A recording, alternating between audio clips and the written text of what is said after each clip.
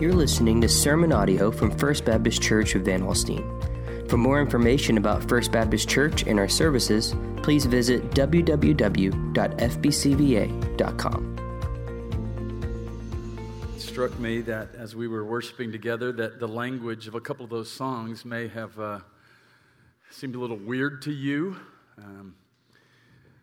Let me just assure you that they have a biblical foundation.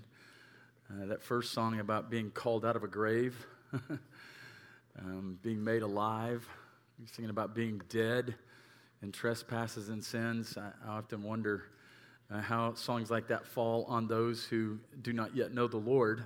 I just want to assure you that Paul writes to the Ephesians in Ephesians chapter 2, and it says, "And you were dead in the trespasses and sins in which you once walked, following the course of this world, following the prince of the power of the air, the spirit that is now at work in the sons of disobedience, among whom we all once lived in the passions of our flesh, carrying out the desires of the body and the mind, and were by nature children of wrath, like the rest of mankind." That'd be a pretty dim statement, wouldn't it? Here's what it says next. "But God, being rich in mercy, because of the great love with which He loved us, even when we were dead in our trespasses, made us alive together with Christ. By grace you've been saved." Made alive, raised up with Him. And that's not even the sermon today, y'all. Oh, man. Let's take our Bibles and turn to Matthew chapter 6. Matthew chapter 6. And with that, I do hope and pray that you have, in fact, turned from your sin to faith in Jesus Christ and been made alive. And you know what it is to be called out of that grave of your sin and your shame to life in Christ. Well, we are in a Sunday morning series that we've called Rhythms. And in this series, we are looking at God's desire to use the normal flow of our everyday lives for His glory and the advancement of His kingdom. We've looked at eating, hospitality. We've looked at Sabbath rest. We have looked at work and worship and the Word. And today we're going to look at the rhythm of prayer.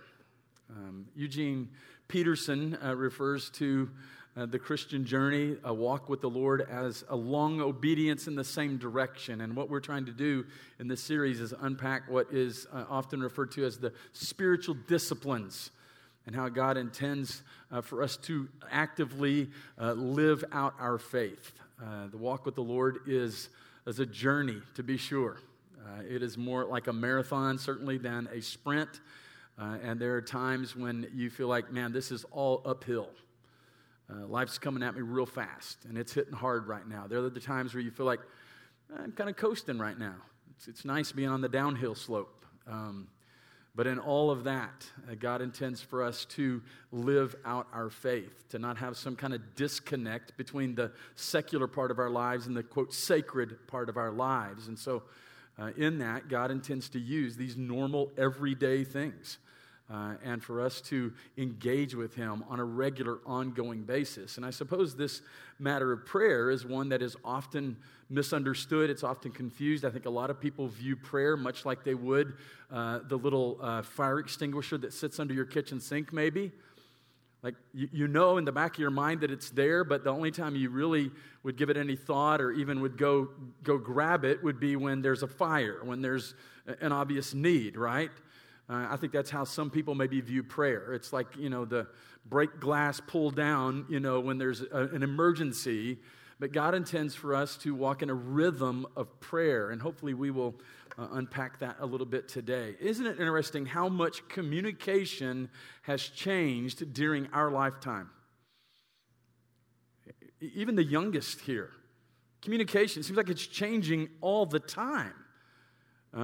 Some of you are old enough, certainly, to remember having a party line, right? I won't ask you to raise your hand because you'll show your...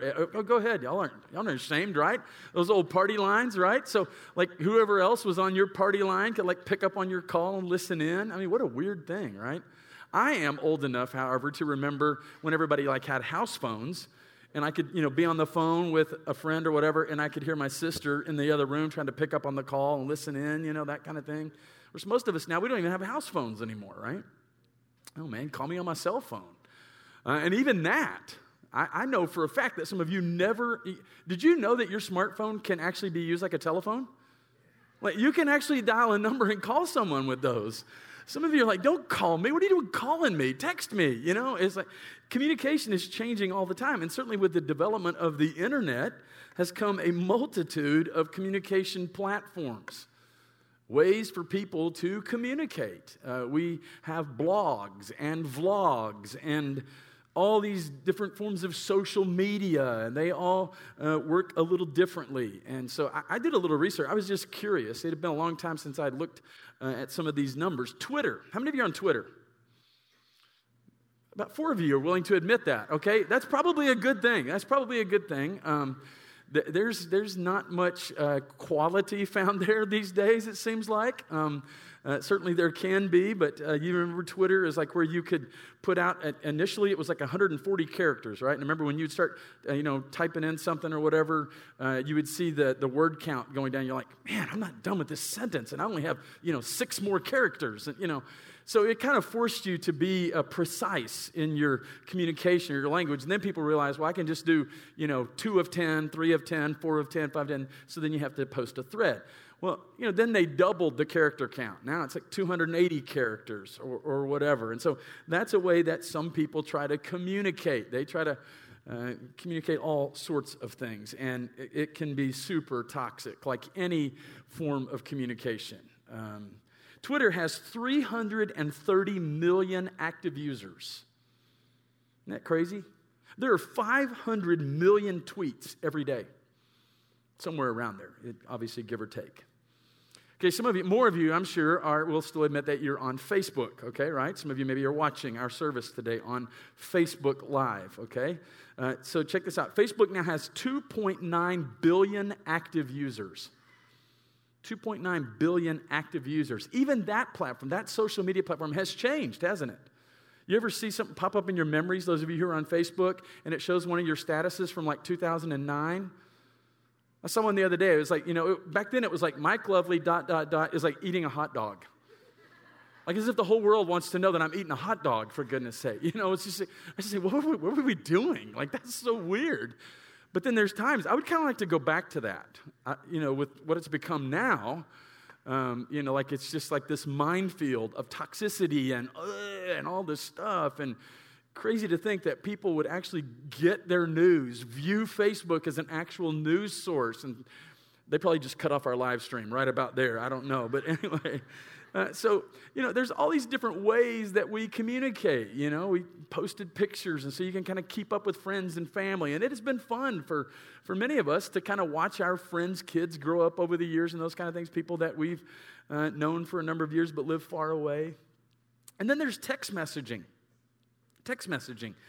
Church leadership, we often talk about ways in which we communicate. And we have, at times, wrongly assumed that certain age groups prefer certain forms of communication. But what we have discovered is not everybody's the same. We've got senior adults in our church, y'all. Senior adults, like genuine old people who prefer text messaging.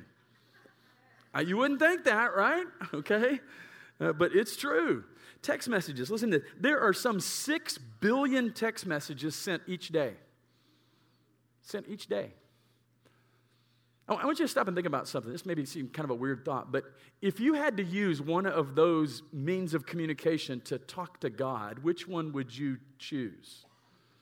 Would you tweet at God? I'm convinced there's probably some people that's kind of what your prayer life looks like. Man, I kind of keep it to 140 characters, and if I, maybe 280. Would you tweet at him? I mean, would you send him a message on Facebook or text? How would you do that? And Jason's even brought up in his preaching on Sabbath and some of those things, how tied we are to these communication devices and how we pick them up hundreds and hundreds and hundreds of times a day and those kinds of things. But I have to wonder how many times in all of our communicating do we really genuinely communicate with God? Communicate with God. Now, if I was to ask you, what is your preferred form of communication? You would probably say, would be my answer, well, it depends. It depends on with whom I want to communicate, okay? And it would depend on what I want to communicate.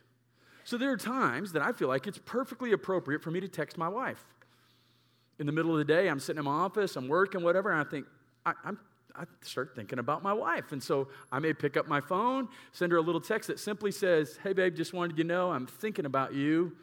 Heart emoji, or kissy emoji or whatever, okay? And that's all the info I'm giving you on those kinds of messages this morning, all right?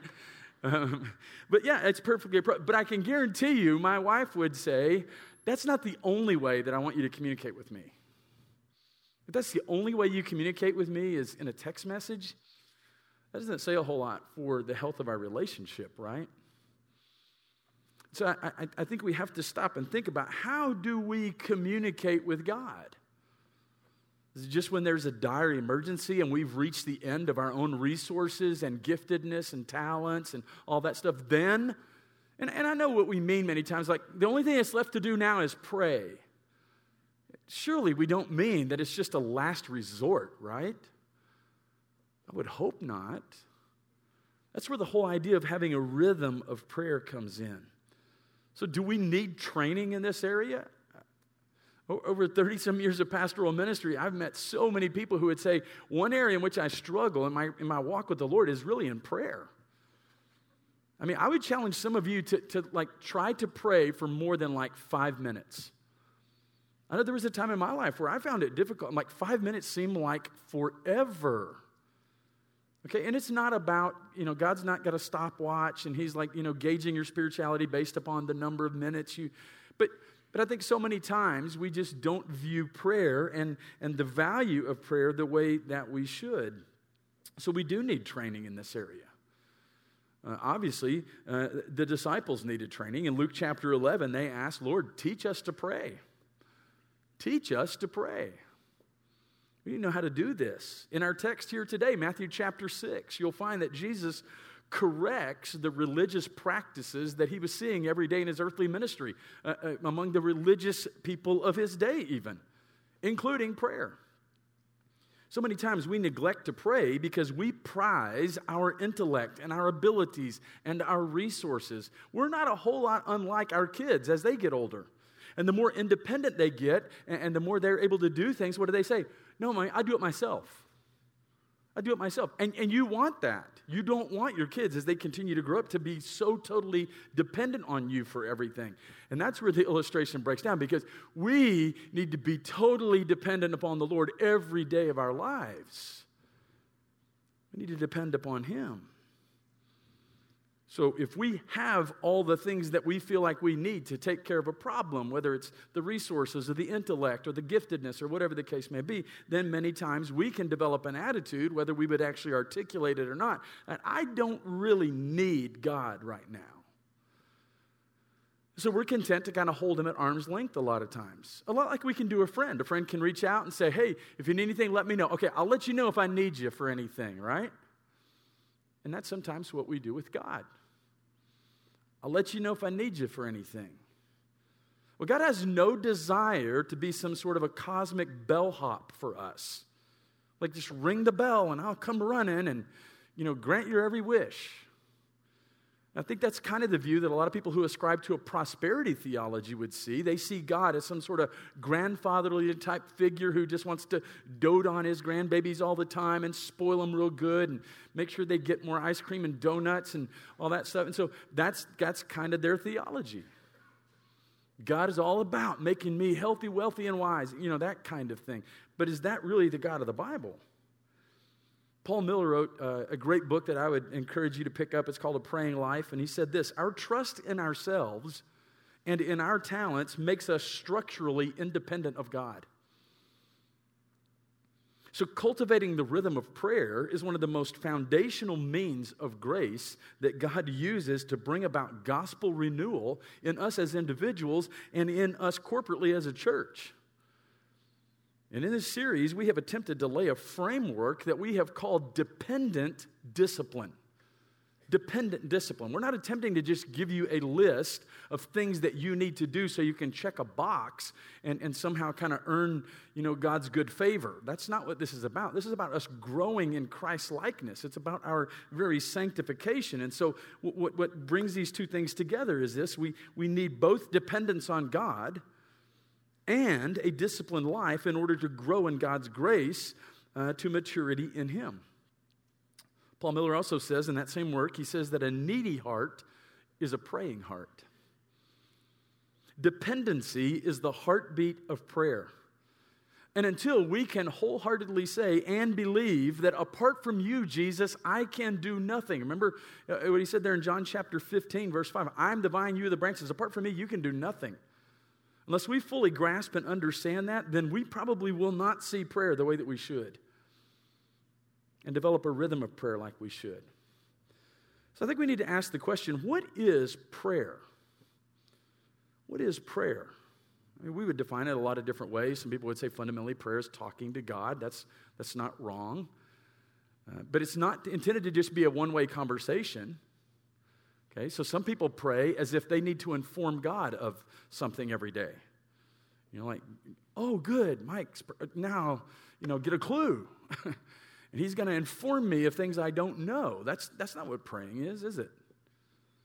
Certainly not if we believe, as we say we do, in the omniscience of God, the sovereignty of God. So we're not going to inform God of something that He doesn't know. We even see that in Scripture very clearly. So what is prayer? Prayer is, I would define it this way, communion with the Father through the mediation of the Son. 1 John 2:1 tells us we have an advocate with the Father, Jesus Christ the righteous. So in and of ourselves, we have no right to come before Him, right? I can't go, hey, it's like super righteous Mike Lovely, coming to you in prayer right now. It's like my righteousness is like filthy rags. So I have to come in the righteousness of another, and that is the Lord Jesus Christ. So prayer is communion with the Father through the mediation of the Son and the assistance of the Spirit. You see the Trinity there, the Father, the Son, and the Holy Spirit? Our triune God, one God expressed in three persons. Romans chapter 8 says, likewise, the Spirit helps us in our weakness, for we do not know what to pray for as we ought. You ever been at that place before? You're like, I just don't even know how to pray right now.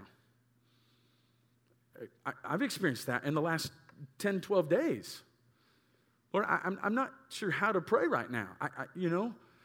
I don't want to be guilty of like somehow trying to pray a loved one out of heaven or keep them here longer than certainly you want them to be here. And so sometimes we just don't know what to say. And so this is what it says in Romans chapter 8.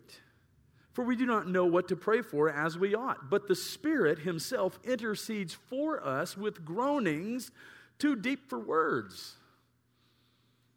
And He who searches hearts knows what is the mind of the Spirit, because the Spirit intercedes for the saints according to the will of God.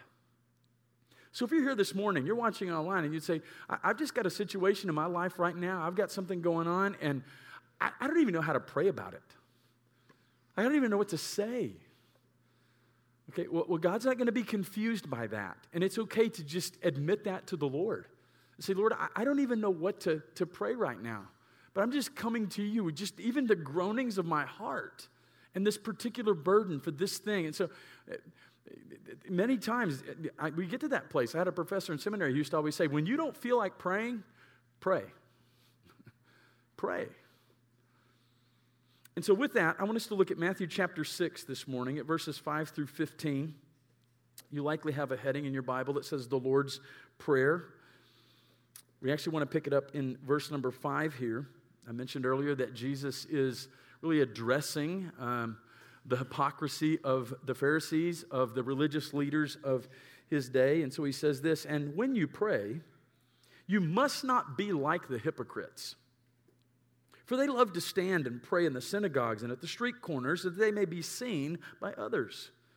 Truly, I say to you, they have received their reward.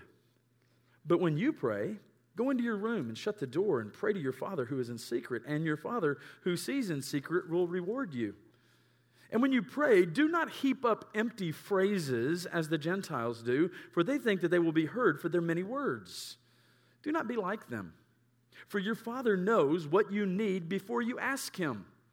See, we don't inform God of something. God's not going to go, He knows. Pray then like this. Now, I don't think it's a bad idea to recite the Lord's Prayer. That may be something that you do on a regular basis. I don't really think that's what Jesus is saying here, that this is a prayer that you need to recite. I think he's saying that this is a pattern that will allow you to give you more insight into how to pray. Pray then like this: Our Father in heaven, hallowed be your name. Your kingdom come, your will be done on earth as it is in heaven. Give us this day our daily bread, and forgive us our debts, as we also have forgiven our debtors. And lead us not into temptation, but deliver us from evil. For if you forgive others their trespasses, your heavenly Father will also forgive you. But if you do not forgive others their trespasses, neither will your Father forgive your trespasses. And so before we get to the text of what we would call the actual Lord's Prayer, it begins with Our Father, I want us to notice that Jesus seems to begin this teaching with some prayer don'ts. Do's and don'ts. These are some don'ts. He says essentially, don't fake it. Don't fake it. Here's the thing. I can fool you, and you can fool me, but there's not one of us that can fool God. You are not going to fool God. I'm not going to fool God. So it's an exercise in futility to try to come to God putting on some kind of false air, some kind of, prideful arrogance or something like that. You're not going to fool God. He knows your heart. So don't fake it. I remind you that in Luke chapter 18, verses 9 through 12, it says, He also told this parable to some who trusted in themselves that they were righteous. So he's talking to a self-righteous crowd. Treated others with contempt. He says, 2 men went up into the temple to pray, one a Pharisee and the other a tax collector. The Pharisee, standing by himself, prayed thus. I don't know what it is, but whenever I read a text like this, I just have to say it a certain way. God, I can just almost hear this guy, like, God, I thank you that I am not like other men, extortioners, unjust, adulterers, even like this tax collector. You can just sense the pride and the pretense and the hypocrisy. I fast twice a week. I give tithes of all that I get. Come on, man. Like, what is that? Don't fake it. He says, don't pray with hypocrisy. Don't pray with hypocrisy. That word hypocrisy, it's an interesting word in Scripture. It's actually, in the original language, it's the word that came from kind of borrowed from the Greek theater. So hypokritos was someone who played 2 parts. You ever see kind of the universal symbol for drama? It's 2 masks typically, like one smiling and one frowning. That's because in the theater at that time, people could literally, one person could play 2 parts. So you could put up a mask and you could play one part, and then over here, you could take that mask down and you could put up another mask and you could play that part. That's where we get the idea of being two-faced. You ever said of someone who's a hypocrite? They're so two-faced. That's what he's getting at here. He's saying, don't pray with a heart of hypocrisy. No, be sincere instead in your praying. Don't disrespect the Father. And so he goes on to mention something. It may seem a little strange to us, but he says, if you look at verse number 7, he says, and when you pray, do not heap up empty phrases. Do not heap up empty phrases. I think sometimes we get caught up on the exact wording and using certain words and phrasing things in a certain way as if somehow, with our amazing eloquence, we are going to impress God. I think that's what was happening here. The word that's used here in the Greek language is the word batalogeo. It means to speak without thinking. To speak without thinking. See, the deal was, surrounding nations, they had really a low view of their gods, of their little g gods. So much so that their prayers were often viewed as something that would be used to win the attention of their gods. So they would even view their gods as maybe at times sleeping or on vacation, whatever. And so they never knew when their God might be available. And so they had to hope that one prayer would maybe slip through the cracks when that God was available. And so you would have to craft your prayer in such a way that somehow your God would be impressed with this prayer and be like, oh, I better give them some attention. That's kind of the concept that we see here. So he's saying here, don't just heap up empty phrases and words as if somehow you're going to impress God. Again, God knows your heart. And so if it's just kind of groaning and saying, Lord, I'm so stricken right now with whatever this issue is. I'm in a place where I don't know what to do. God, I just need your help. And some of the most powerful prayers in Scripture were that simple. God, help. Even, Lord, I believe, but help my unbelief. I don't have it all figured out. I need your help. So some prayer don'ts. Don't fake it. Don't disrespect the Father. To put together clever words and those kinds of things. So what are some prayer do's? Well, then if you're not going to pray with hypocrisy, then you pray with sincerity. That's the opposite of hypocrisy. You've likely heard that the Latin word there, it's sincere. It means without wax. In the Greek, it literally meant to be judged by the sun. And so if someone was in the marketplace and they picked up a piece of pottery or a bowl or something that had been cracked, it would be filled in with this waxy substance. And the way that you could tell is you often couldn't tell unless you held it up to the sun. It would be judged by the sun. And so that would be the idea. And so it wouldn't be uncommon to walk through the marketplace and see signs, sine cire, meaning without wax. Our pieces are sincere. They're the real deal. They're not just repaired, you might say. So pray sincerely and then pray humbly. Again, if you go back to verse number 5, notice what he says. Don't be like the hypocrites, for they love to stand and pray in the synagogues and at the street corners that they may be seen by others. What a self-righteous posture. So instead, pray humbly. God is holy. God is holy. And so again, we have no right in and of ourselves to stand in His presence. We need someone who can talk to God on our behalf, who can mediate for us, who can plead our case, and that one is Jesus. So if you don't go through Christ, you're wasting your time. There's one God and one mediator between God and men. That's the man, Christ Jesus. So we pray humbly. And then he says here, essentially, pray secretly. In verse number 6, as opposed to this outward show, this outward display, but when you pray, go into your room and shut the door and pray to your Father who is in secret, and your Father who sees in secret will reward you. Now, Jesus is certainly here not ruling out public prayer. Okay, Scripture's clear. So many other Scriptures that command us even to gather, to pray together. We see the early church in Acts chapter 2 in its infant stages that they gathered and prayed. And Scripture, that's where Scripture tells us that the room was shaken. That was at a prayer meeting, okay? So they were gathered to pray. So this is not to say that we shouldn't pray together or we shouldn't pray publicly. And so even this morning, as I prayed for us, I was essentially praying on your behalf. I was lifting up a corporate prayer to God. And so I would use certain pronouns. I would say, Lord, we gather here today to thank you for who you are and the work that you're doing in our midst. And so you could do, I guess, several things while I'm praying that prayer. You can check out and be thinking about what you're going to eat for lunch in a little while. Or you can simply agree with me in prayer.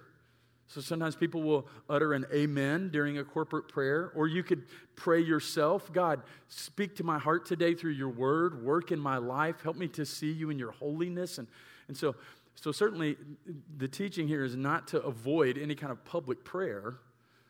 In fact, we see many times in Scripture the importance of that. And so I want us to, now we dive in verse number 9 and look at the section of Scripture that we would call the Lord's Prayer. He says, pray then like this. And I want you to notice, first of all, the Father's position. God is our Father. God is our Father. But I don't want you to mistakenly think today that God is everyone's Father. I know we sometimes like to say that, but there are some who are not in that kind of relationship with God. They are still at enmity with God. They are still, as we sang earlier, they are still dead in their trespasses and sins. So we're all God's creation. God's created us, but we're not all God's Father in the spiritual sense that we see here today. And so think of the ideal, perfect Father, which none of us have had here on earth. Okay, none of us. But think about all that God is. I mean, you could go on and on and on and think about how God relates to us as his children and what he provides, security and provision and intimacy and accountability. But the truth is this, you must be rightly related to him to call him Father. Jesus always called him Father. God the Son referred to God the Father as the Father, except on one occasion, and that was when he was hanging on the cross bearing our sin. And so if you this morning are here or you're watching online and you are still attempting to bear your own sin, then I have to tell you today, as lovingly as I can, you are not rightly related to God as Father. You are not. You cannot truthfully call him Father. The gospel says that we are born outside of his family. Some people, I'll ask them about their testimony, they go, I was born a Christian. No, really, no one was born a Christian. No one was born a Christian. You may have been born into a Christian home or a home that valued Christian teaching, valued Scripture, a relationship with the Lord Jesus Christ, and that's great. But until you personally have turned from your sin to faith in Jesus Christ, then you cannot rightly call him your Father. You're not in that right relationship. The Scripture says that we are adopted into his family by faith. It's by grace through faith. And so we get rearranged priorities and a new family. It's then that we can call him Father. The Father's position. Hallowed be your name. Second thing I want us to notice is the Father's priorities. The Father's priorities. Notice what it says. Your kingdom come, your will be done on earth as it is in heaven. So prayer is fundamentally not somehow, some way trying to manipulate God. Trying to manipulate God to my way of thinking. There are a lot of people today who mistakenly think that God needs them to serve him in an advisory capacity. Well, God, if you would just see it from this perspective, maybe you would think differently. If you just would see it this way, No. Prayer is fundamentally about us aligning our will with his. Prayer is about shaping us into who God wants us to be. So prayer that is true to God's character and true to God's personality, for prayer to be powerful and for prayer to be biblical, it must be in line with Scripture. I can guarantee you right now, if you are praying something that doesn't line up with Scripture, you're praying wrong. You are praying wrong. That's why we value praying Scripture itself. So it's all about his will. And if you know who God is, you're learning more and more every day as you practice some of these things that we've even been talking about in this rhythm series. The more you get to know God and what he values, it'll revolutionize your prayer life. His will, your kingdom, your will. Think of it, even in Luke chapter 22, Jesus in the Garden of Gethsemane, what did he say? Father, if you are willing, remove this cup from me. Nevertheless, not my will, but yours be done. So what is so powerful about this prayer template is that it can transform us. It can transform us. Not my will, but yours be done. So what should our view be? Where I want your will, and I want my will to be aligned with your will, to be brought into alignment with your will, and I want to humbly submit to that. That's a prayer posture. The Father's priorities. And so many times we just don't see it that way. We don't see the things that God is doing as being ultimately for our good and his glory. We don't. 25 plus years ago when I was diagnosed with type 1 diabetes and was told I would be dependent upon insulin every day of my life for the rest of my life unless there was a cure somehow. I struggled at first going, God, what in the world is this? I don't have time to be a diabetic. I don't have time to do all this stuff. But I can tell you that God has used it in some pretty profound ways to shape me and to mold me and to ultimately do good things in my life that make me look more like Jesus, hopefully, progressively. It's a whole nother story and testimony. But my hope and prayer is that he's glorified even in that, in the weakness of my body. I want my will to be aligned with his will. I want us to consider, thirdly, the Father's power. You look at verse 11. It says, give us this day our daily bread. So prayer is fundamentally asking and receiving. Okay? It is more than that, but it is not less than that. Stop and think about it. So it's not just presenting a grocery list to God, okay, as if he's, gonna pull your groceries and you just come through the pickup line. It's more than that, but it is asking God for your needs. And he tells us, in fact, if you continue to look down in the text here in Matthew chapter 6, there's a whole section that ends this chapter that says, do not be anxious. And I want you to notice the language there. If you look down at verse 26, for example, he says, look at the birds of the air. They neither sow nor reap or gather into barns, and yet your heavenly Father feeds them. Are you not of more value than they?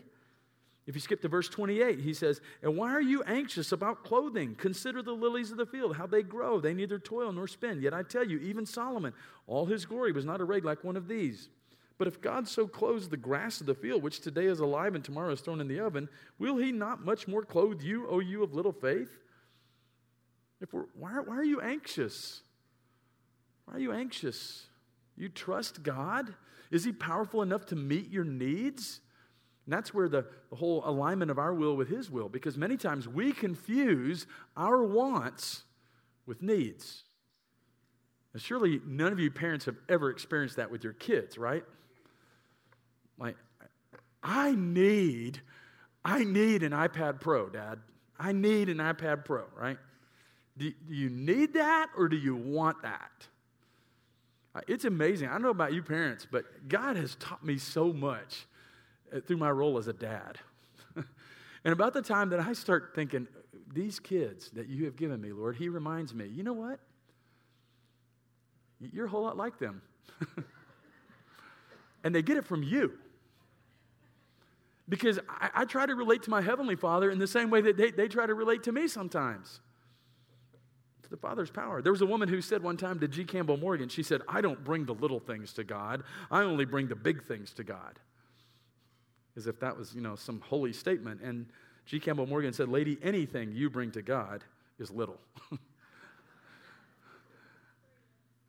That's the beauty of it all. I think sometimes we think that, I can remember one day when I was in school, like a lot of kids, I was not just super fond of algebra, and certainly had my struggles. And I was challenged one day by one of my teachers, like, have you prayed about it? And I was like, God cares about my algebra test?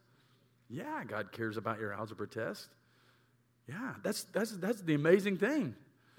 God's fully capable of caring for all of those needs, all of those, even the things that we would consider little, minutia. God cares. He cares about those things. Ask God for your desires. Be careful, again, though, that we don't confuse our wants and our needs. Be careful to understand why God might sometimes say yes, and it may seem that he's saying yes immediately. But sometimes he says no, and sometimes he says slow. I've often told you that some of my theology came from children's church, and it's true here. I can remember one time in illustration, we had a little, traffic light, green light, red light, yellow light, and that kind of thing. And we're talking about how God often answers prayer for us. Sometimes when we pray, we get the red light. We don't always like that, do we? But we have to trust a loving God that he knows what he's doing. That's where our will needs to be aligned with his will. And so he's saying, this is not right for you. This is not ultimately what's best for you and for my glory to shine the brightest. And so, no, red light. Sometimes you get the green light. And sometimes you get that yellow light, which means slow, right? Caution. So sometimes you're asking for the right thing, but it's just not the right time. You ever felt like that? Like, man, Lord, you are kind of running behind on this thing, right? Like you do have, I was kind of thinking we had a deadline here, Lord. I mean, it's one of those things that we were praying as a family this last week. Lord, well, if you left it up to us, here's kind of what we're thinking. We don't want to see our loved one suffer So, Lord, it's in God's timing. It's in God's hands. The Father's power. And then I want us to notice finally our posture. Our posture. As we move into verse 12, notice what it says. And forgive us our debts as we also have forgiven our debtors.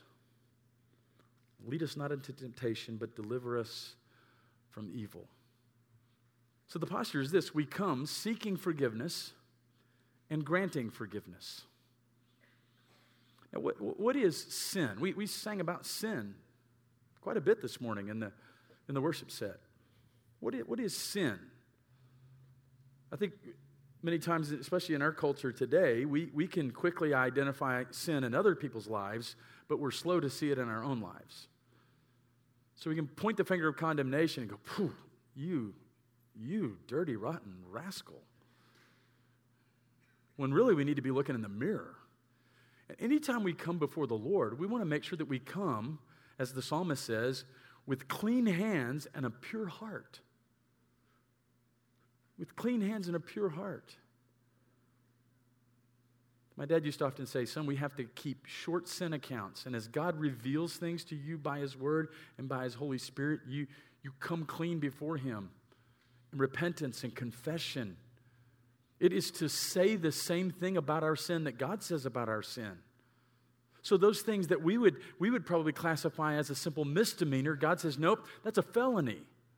That's a felony. It offends me deeply." And especially when we compare our sin with the sins of others, it's like, well, this is a little thing compared to that. God hates all sin. And so as we pray, we want to come before Him, as it says here, and forgive us our debts as we also have forgiven our debtors.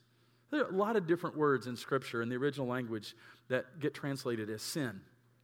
One means to essentially to step across the line, to trespass. We think of stepping out of bounds, you might say. There is one word that could be maybe translated a misstep. The most common would be the word hamartia. It's a word from which, if we're saying theologically that we're studying sin, we say we're studying hamartiology. So that is to miss the mark. It's the word that you find in Romans chapter 3, verse 23, where it says, "For we've all sinned and come short of the glory of God." We miss the mark. And those of you who are into the classics, I guess, you might remember Homer spoke of the warrior hamartia who hurled his spear but missed his foe. That's the idea. Missed the mark. So I've often described it this way. I can remember years ago being at an archery meet, and there were some kids who were, they're looking at the target, and they're pulling back. And there'd be a few, these were some younger kids, that they would release the arrow, and it would fly like toward the target, but then it would go, it would fall short. Every time, it would fall short. That's fundamentally what sin is. If the target is ultimately Christ's likeness, God's glory, then if we're pulling back the bow, we're pulling back the string, and we're releasing arrows of self-righteousness, or we're trying to do this on our own or without God's help, every time, we're going to miss the mark. In and of ourselves, we miss the mark. So we daily, regularly need God's forgiveness. Here's the thing. He says, in the same way that you were forgiven, you're to forgive others. Scripture talks about don't come to the altar with unforgiveness in your heart. Don't come to the place of worship is really what it's saying there. Don't come to worship. Don't try to enter into your prayer closet and have all this unconfessed sin in your life and bitterness and unforgiveness toward others. Just as God has forgiven you. Scripture says in Ephesians chapter 4, be kind to one another, tenderhearted, forgiving one another as God in Christ forgave you. Some time ago, we looked at Matthew chapter 18 and what we know as the parable of the unforgiving servant. And it's this story that Jesus used to teach this important truth. It's just like appalling. Like, how could you not forgive in the same way you've been forgiven? That's how crazy it is to try to harbor bitterness towards someone else. So what does it look like?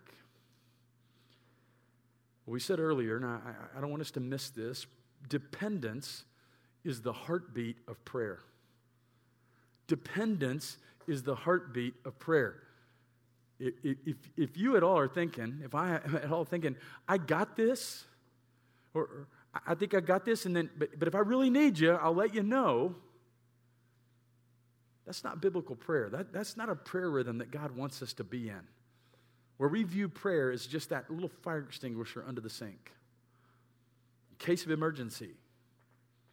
He wants us to walk in a prayer rhythm with Him daily. So then we pray reverently in Jesus' name, recognizing who God is, who we're praying to, and who we are not. Okay, apart from Jesus, we can do nothing, Scripture says. So we pray reverently in Jesus' name. We pray relationally and authentically. With authenticity. No hypocrisy. God knows. We pray biblically by asking boldly, but at the same time surrendering completely. Lord, I'm asking you for this. God, I'm trusting you. But God, ultimately, I want to surrender completely to your will. To your will. Surrender completely. Praying continually and persistently throughout your day. I had a dear brother in one of our churches when I pastored in South Texas. His name was Bob Garcia. He just in this last year went home to be with the Lord. But such a sweet brother. Such an encouragement to me. I've never known someone who lived out the idea of continually being in a place of prayer. I mean, sometimes we see that. Scripture says, pray without ceasing. We're like, how can I do that? I got to work. I got to drive. I got to do life. And so what does that look like? Well, I'm going to tell you, Brother Bob, whenever we'd get in the car to go somewhere, you know what he'd do? He wouldn't say, hey, Pastor, can we pause for a moment and bow our heads and close our eyes and just lift up? No. You know what he'd do while he was putting on a seatbelt? He would utter a prayer. He would say, God, keep us safe as we travel to Corpus Christi today. That'd be it. And before we would get out of the vehicle to go in and make a hospital visit, where he'd say, Lord, allow us to be a blessing and an encouragement to those that we'll visit with today. I remember one time we literally stopped and got a drink of water at a water fountain. And he said, God, thank you for clean, cool water. I was just, all the time, it's like, I mean, to me, that is in many ways what it is to pray without ceasing, to have a mindfulness that God gives us the little things of life that we so easily take for granted. Do you have that kind of awareness? Pray continually and persistently throughout your day. And then pray consistently, individually, each day, regularly with others. You know, we have this strange phenomenon these days that someone can text you, but if you're not in their contacts, you get this text and you're just like, who dis? Right? You ever had to send that back to someone? Like, I'm sorry, I don't have your... Now, trust me, that will never happen with God. Okay? That's not going to happen with God. Okay, so even if you're here this morning and you would say, you know, Pastor, I can't think of the last time I prayed. I mean, really prayed. You guys are going to be like, oh, who dis?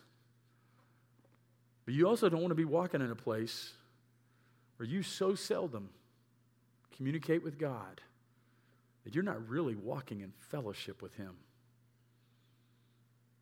It's daily. It's consistently, even moment by moment. That's a rhythm of prayer. Would you pray with me? Father,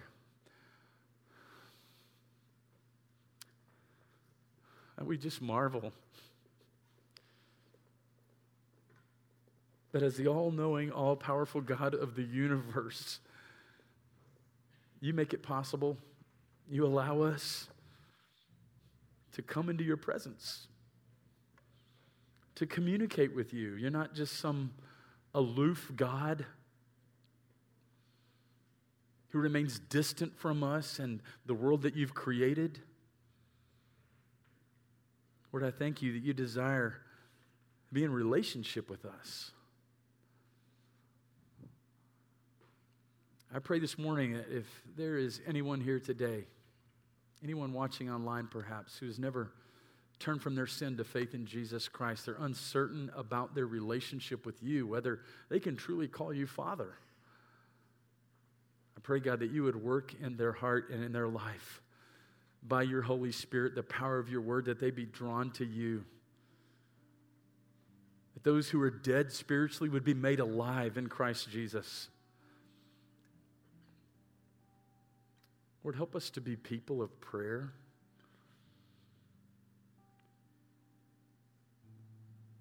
Who see prayer as more than some kind of life preserver we only use in case of emergency, but that we would walk daily with you in prayer. Lord, mold us and shape us to who you want us to be. Ultimately, for your glory and our good. We give you all the praise and the honor and glory. In Jesus' name we pray. Amen. Thank you for listening to this message from First Baptist Church of Van Alstyne. For more information about our church, visit www.fbcva.com.